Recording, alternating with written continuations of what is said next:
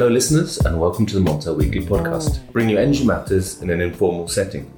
My name's Richard Sverrisson and I'm joined today by Paolo Cohi of Acousmatics and my colleague Chris Eales, who's not wearing denim today. My day off. Yes. So I thought, gentlemen, we're in Paris. There's been quite a lot of news this week, coming especially in relation to the nuclear plants and the European pressurised reactors. There's been some news on this. Paolo, if I can start by asking you, what's your assessment of the delays and the cost overruns now? The latest ones at Flamanville. I mean, did this take you by surprise? To be honest, no. They didn't take me by surprise because these are very large engineering projects, and so you have to put that into account. That is why they go with usually very low bids to win the project, and then they sort of adapt the budget a little bit as it comes. But even knowing the nature of the bid, so to speak, effectively what is happening with the EPR reactors in Europe, and it could be Hinkley, it could be Flamanville, it could be Oliquoto, they are just, first in class when it comes to having new budgets, higher budgets each time. Any way you want to look at it, more cost is eating into the profit of the whoever invested in subscribe to this investment. Whether it's the French state, whether it's the indirectly the other EDF shareholders, and so on and so forth. These delays will eat into profit. There's no doubt about that. What was the news that came out this week then, Chris? The news was that they decided that to carry out repairs on the welds, these 8 defective welds, it would cost them another 1.4 billion euros. And I think that was the correct figure. And they also said that fuel loading begin at the end of 2022. Now, what they said previously? The last thing they said in July, they said that this reactor would not start up before the end of 2022. There's a bit of a grey area about when you talk about a startup and when you talk about fuel loading. So just to be clear about this reactor at the moment isn't actually going to start up until probably mid-2023. The date they've given is for fuel loading end of 2022. So it's a new date in a way it is, and it's more costly than they thought. Yes. So that's the news. That is the news, and they usually come in pairs. It takes longer and it costs more, right? So it's like a double whammy. And as I said, if we look at Hinkley, I think before this last because at Hinkley there's also a new budget, a new estimate. Of course, right. And then when it's not the welding, it's some other problem. But I jotted some numbers. Hinkley went from just in the last couple summers, really from summer 17 onwards, from 18.1 billion. They added $1.5 billion. I like it when I can talk about billion. Yeah. Then another pocket money for you. And then interestingly, they give a range of what it might cost in the future. Right, it's between something and 22.5. Now, if experience is telling us anything, is that there is an inherent bias in these things. I personally believe it unlikely that they're going to do something sooner and that their estimate additional costs are actually going to be inferior. Right. If something happens, is it going in the wrong side, right? So maybe even the 22.5 billion is a bit conservative, although I'm sure that they've done all their calculations and so far the number is the right one. I've said that there's a timeline, a slightly different timeline, but do you think this will actually lead to a further delay? Because the other news was that EDF said we have a plan B if ASN does not accept using the robots. But that's an important element, isn't it? Yeah. Because it's if they accept the robots, it's 6 months, and if they don't, it could be an extra year. Correct, but it's not their decision, and this I think exemplifies how difficult it is to pull these projects off in time and on budget, right? If not impossible. This is like textbook. EDF must assess the problem, right? That takes time. After assessing the problem, they must think of a solution, test it, and devise it and propose it to the ASN, right? So in this case, they've got a 3-pronged approach. If one doesn't work, there's another one, and the ASN will decide. And so they're giving the impression that they're not resting on their laurels, so to speak. It's being unintentionally ironic. But they're working hard, and yet the nature of the process is such that they have to wait for the ASN. Robots will be employed. Many times this is the first time such a problem has to be solved. That's what also makes it so difficult. So I would, if it was a yes or no type of answer, do you think they will ultimately be delayed a bit more? I would say yes. Yeah. And how long would that delay be? 6 months, a year? I mean, honestly, I do not have a precise estimate, but then if everything else that we said stands, it wouldn't be a 2-week delay, right? No. It would be several months. On that point, there is another deadline, which I think is 2024, if I'm right, for the lid of the pressure vessel, because they've talked about the lid being can only be in service for a number of years. Is that? Do you know whether that's a deadline from the? Is it? I mean, does it mean that that lid could be in place for 4 years after the EPR has started up, or is it actually 2024 and then we have to change they have to change the lid? To be honest with you, I don't have a precise estimate of that. I'm not looking into that. But when you're saying Hinkley, the numbers there, and that's. I mean, they've just basically done the groundwork there. Flamanville, they've come obviously a lot further. Yeah. But with Hinkley, it's 18 billion pounds. Was it, or was that in euros? It's supposed to be now. And now it's 2 I think it's euros. Okay. No, maybe it's pounds. Sorry. But that's already 30%, 40%. About 25, 30%. Yeah, my maths is not always that great. No, it's okay. but it's so 25%, 30% over budget. And they haven't really got going as such yet. No, exactly.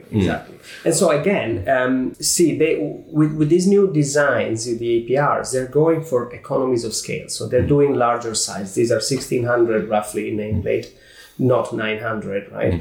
They will pay less in maintenance once they get going. They will have advantages from having chosen this design once they get going. But until then, it becomes a little bit of a nightmare, because every problem, already a difficult problem because of what we're dealing with, it's a difficult and slightly larger than before problem, right? And so this is not helping them now with these matters of budget and timing. But in the long term, if they're successful in their projects, this will be a sort of a bad memory if they don't overdo it, I guess. But who would look at these projects, these 3 key EPR projects, and say, that's the energy solution for my country? Several billion over budget, delays of massive amounts of years. I mean, where are the potential customers and clients for such? Well, one thought is, again, I think that France and the French like to think big and have big ideas and long-term views. So they've had the vision to go nuclear. They've made a decision at the country level. It's not by chance that today 75% of their electricity is generated by nuclear sources. And that is very useful today. But first of all, it's been quite a reliable source of cheap power once you've sunk a lot of money in the ground.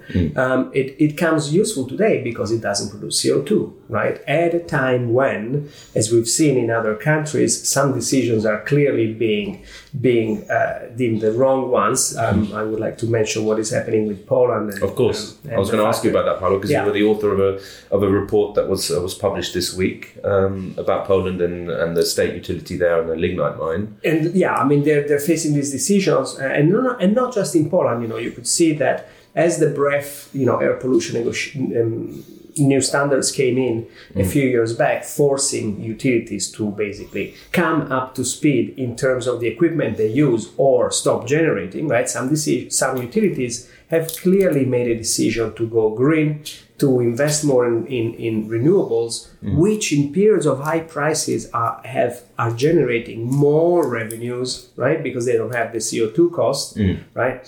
And other companies or industries have not, and Poland is such a case. I don't think that staying with nuclear today is a bad decision for France as such. We also know that when Hollande was around, he had promised a certain decrease in the, in how much the country was dependent on nuclear and a certain timeline. We know that Macron has come in and said, yes, of course, we remain committed to decreasing our dependency, but not so fast, right? And so, and yet, there will be closures, but I don't think the country will change and switch on its, sort of vocation to nuclear.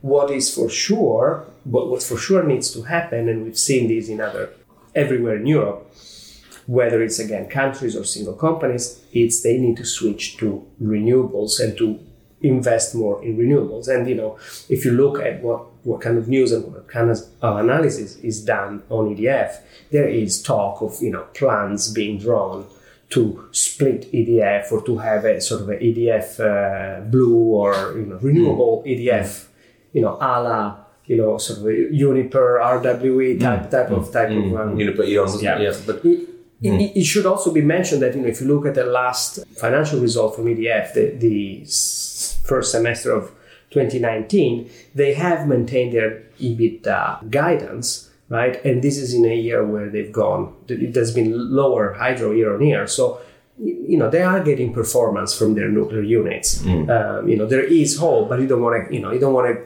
have this buffer become too thin. Exactly, and as we've mentioned previously on this podcast, that the reactors aren't getting any younger, and there's probably more and more, and the scrutiny on them post Fukushima is probably going to become ever greater. Correct. Wouldn't you say, Paolo? There is a very interesting point here, and once again, it testifies to how the French think and act and the decisions they've made for this industry. So, the lifetime of a nuclear reactor is, let's say, 40 years. The 40 years don't start from the beginning. There is a start of a plant, and then there's a 10-year review, revision décennale. Then there is where you get a stamp that approves it for another 10 years, then a stamp that approves it for another 10 years, and so forth until you have the fourth visite décennale. And that is the one which is the most important, right? Bar the first, perhaps, where you're actually saying, based on the results of this visit, we agree to release another 10-year continual stamp. But this is the one that's going to go beyond the 40 years, right? So they're going to be extremely careful when they do these visits, when they release the approval. So getting this approval is crucial. I reckon about half of EDF's fleet will have to have this fourth visit between now and 2025.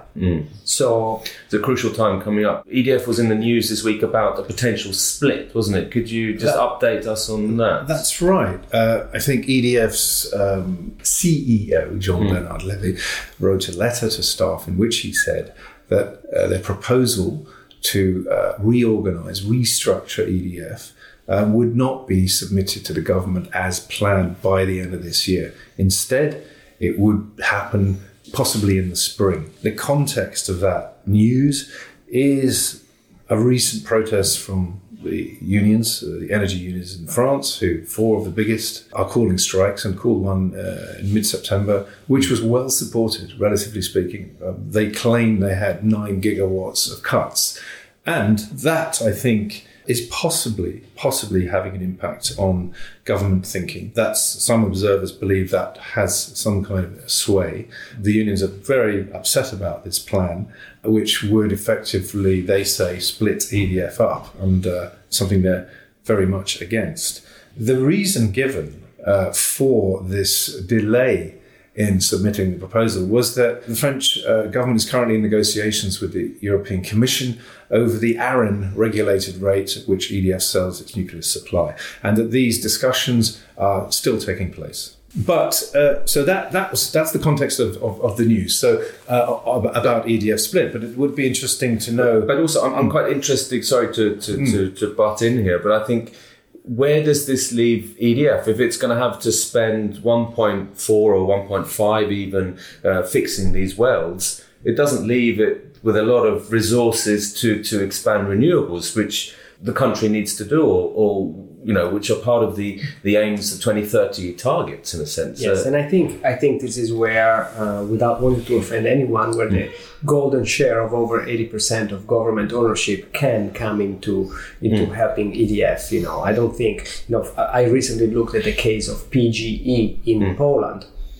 PGE is 57% owned by the government. When you go to their credit rating, what the rating agencies say is, we don't have a problem, it's backed by the Polish government, it's fine, right? And then they have a problem with the business model, right? And so with EDF, I think it would have to be the same. Now, they certainly, between the Grand Carénage, the problems they've had, delays, the year-to-year fluctuations, or more or less hydro, and therefore having to run their existing plant a bit more, and so on and so forth. Can you just explain what the Grand Carénage is? The Grand Carénage it's a humongous program of extraordinary maintenance, which is connected to all the revisions and all the work that's needed so that aging nuclear plants get approved to continue running. And EDF has embarked in this a while ago. I think it's meant to finish by 2025. Another point we haven't discussed, which is related to this, is not only from the financial point of view, this is taxing, but for everything that has to do with nuclear, finding problems, devising solutions, testing them, fixing the problems, you need know-how in terms of the engineers that are going to find the problems or devise solutions, and so on and so forth. There's only so many, a generation of engineers has retired. I am not inside EDF to know. I'm sure they're doing all they can to replenish these. So that's one point, which is not directly financial, the lack of know-how in terms of the people. And also, again, some sort of supply industry that would help them with these things, right? Because maybe they find out that the solution is to put a gigantic screw somewhere, but nobody sells gigantic screws, so to speak, right? So they have to commission one. It will take 3 months. Oops, it's going to take 5 months, and so on and so forth. This is why the delays accumulate. So all of these things also cut a little bit, of the flesh. To go back a bit, talking of screws, being screwed, EDF, what are the implications of this delay?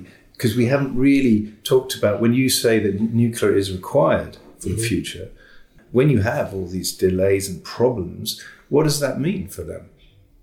Well, it can't be good. I mean, what do? They produce power and sell power, okay? They produce it very cheaply after having made huge investments, and so now they need to sell as much as possible. Very simple from that point of view.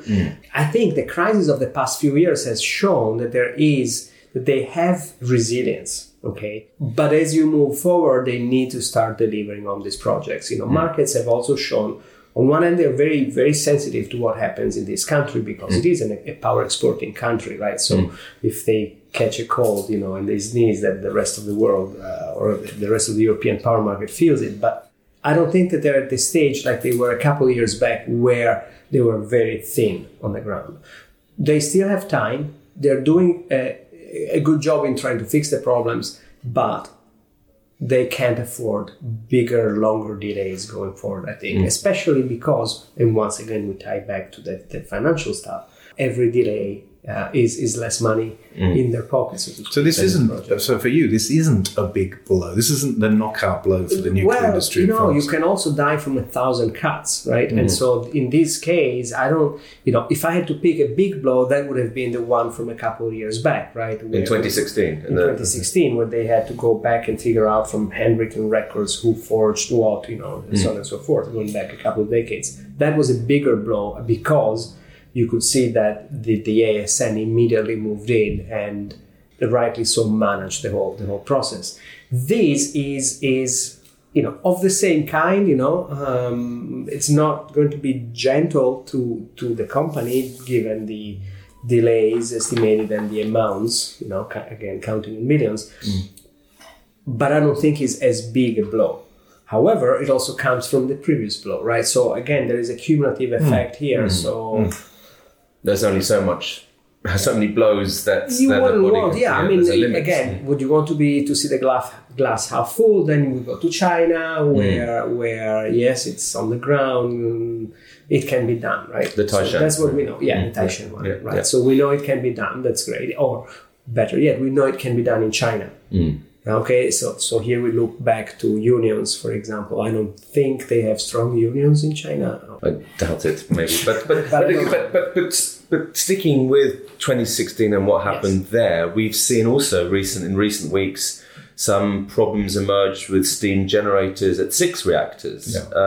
Yeah. So isn't that right, Chris? That's right. Yeah, the problems with the 6 reactors. We're in the middle. We're very close. ASN is very close to making a decision or to announcing their decision on what will happen to these 6 reactors that EDF have identified as having substandard welding on parts of their steam generators.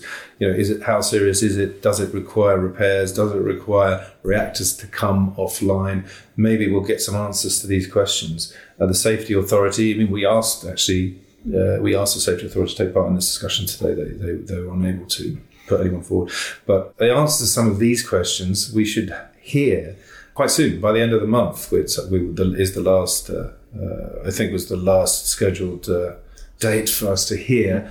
How serious are these issues when you compare them to what we were talking about earlier, the 2016 steam generators? What do you think, Paul? The markets are very sensitive to this information as well. Markets are sensitive because I have to repeat myself, but there isn't a small or a simple problem, right? So if you go look at the previous one, the content of carbon concentration in a big part of the boiler, how do you even start measuring that or finding, okay. And in this case, it seems to be a simpler problem from the outside, right? Well, how difficult could that be? Well, you want to be sure you've done a good job, right? It wasn't easy in the EPR. Yeah. The welding is the issue there. And that's proved very expensive and cost and timely. Right. So back to my point, there isn't a small or simple problem here. So I guess therefore maybe I have to change my advice a little bit. Is potentially another big blow. Okay, potentially. Let's see what the ASN says on the now that it's their turn to speak, so to say. Absolutely. I'm sure we'll follow up again on this, Paolo, and then I'm sure we'll invite you back to discuss this in greater detail when we have more clarity on the French situation. Yes. But in the meantime, thank you very much for joining the Montel podcast, Paolo. You're very welcome. And you too, Chris. Thank you very much, Richard. And thank you, listeners. And remember, you can keep up to date on all the news on montelnews.com, and you can follow us on social media, LinkedIn, and remember to subscribe on Apple Podcasts and Spotify. Thank you very much. Goodbye.